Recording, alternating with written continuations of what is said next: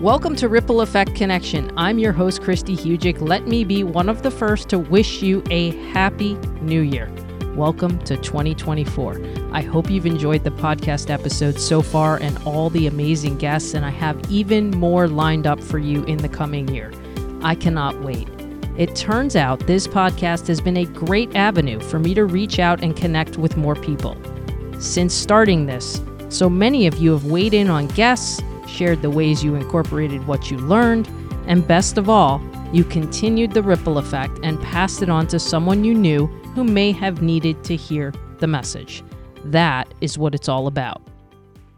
Bonus episode for all of you today to ring in the new year. It's just little old me, but we are going to talk about New Year's resolutions. By definition, they are a promise or a commitment to do something different in the new year. I'm going to eat less, work out more, read more books, and the list goes on and on. Let's have a frank conversation. Have New Year's resolutions ever been successful for you? If they have, that's awesome.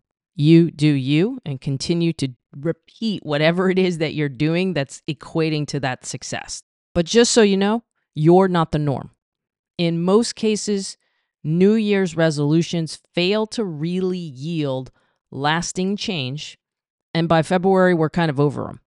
By March, we've even forgotten what they were in the first place. Then by the time next year rolls around, we're wondering, did I even have a New Year's resolution last year? But why does this happen? I think there's several reasons.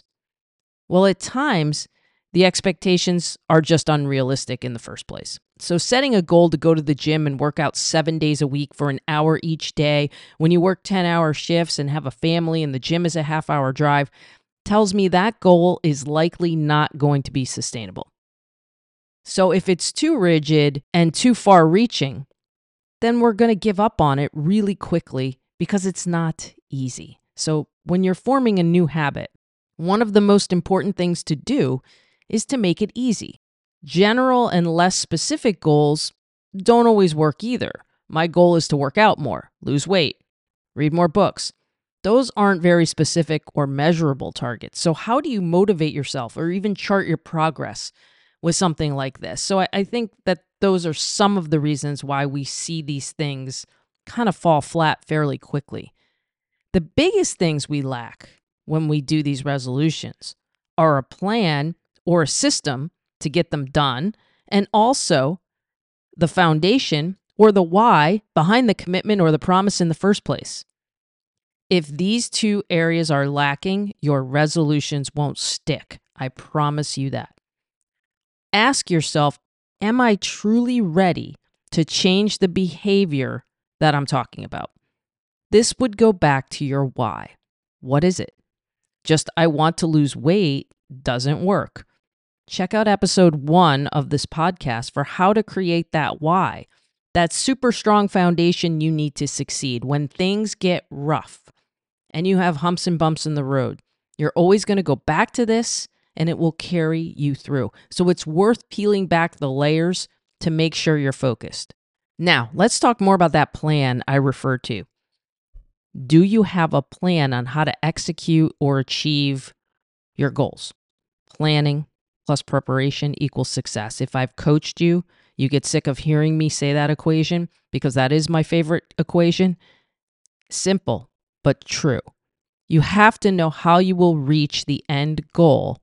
I want to give you an example, and I'm going to do a shout out to one of my friends who set a goal or a resolution and succeeded.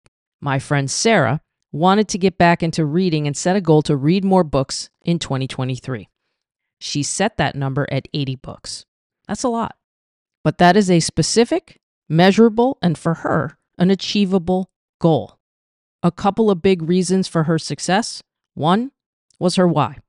It was super strong. She wanted her kids to learn to love to read, and she knew it started with her. The system she used to get to this point and achieve her goal was using a local library or books that were thrifted with buying a few new ones thrown into the mix. So here we are at the end of 2023. Sarah is thrilled she got back into reading and accomplished her goal, while meanwhile her boys are reading books until way too late in the evening. Sarah is now looking for ways to connect with others about reading books, and she's setting a new goal for 2024. That's Exhibit A of how to do this successfully. Strong why, strong plan, strong results. For me, when I know I want to read more, I set a per day page goal and figure out if I do that, how long it will take me to read each book.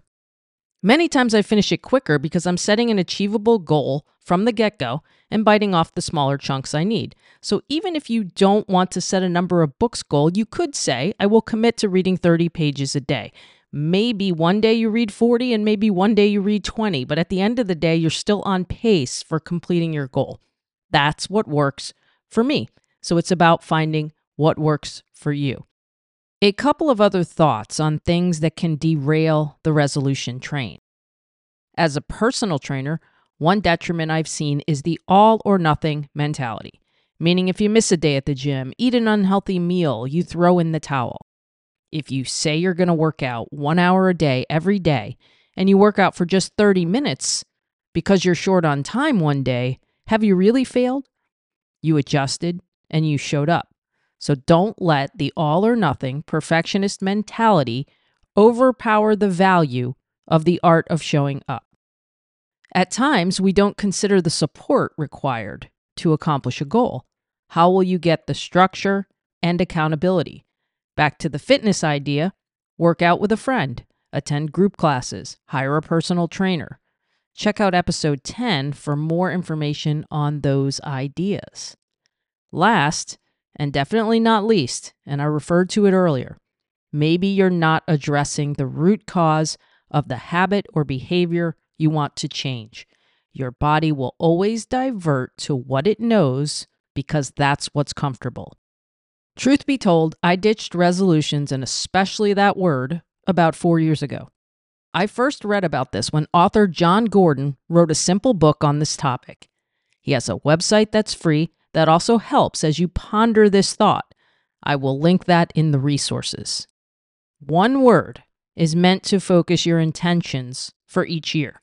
The word is a beacon of light that permeates many aspects of life. Consider it your guide. I find it simple and yet feel like it provides so much overall clarity. I've always carried something that reminds me of my word. A bracelet, jewelry, or a sticker on my computer. Just a reminder and a way to keep the word at the forefront of my mind. It's so much easier to integrate this in everyday life. It will amaze you how flexible this is and how easy it can be to put that word into play in so many areas of your daily life. So the last few years, I've had purpose. That was the COVID year, with lots of time for introspection, and I was looking deep into the purpose and the why behind everything I did, from my professional career to how I wanted to continue to serve others as a coach. Then the following year, it was change, which came about because I was going to have a new full-time job for the first time in 17 and a half years. It also trickled down to ways I wanted to change as a person. That word got deep. Grit was the following year, which came thanks to my friend Sarah, who I mentioned earlier.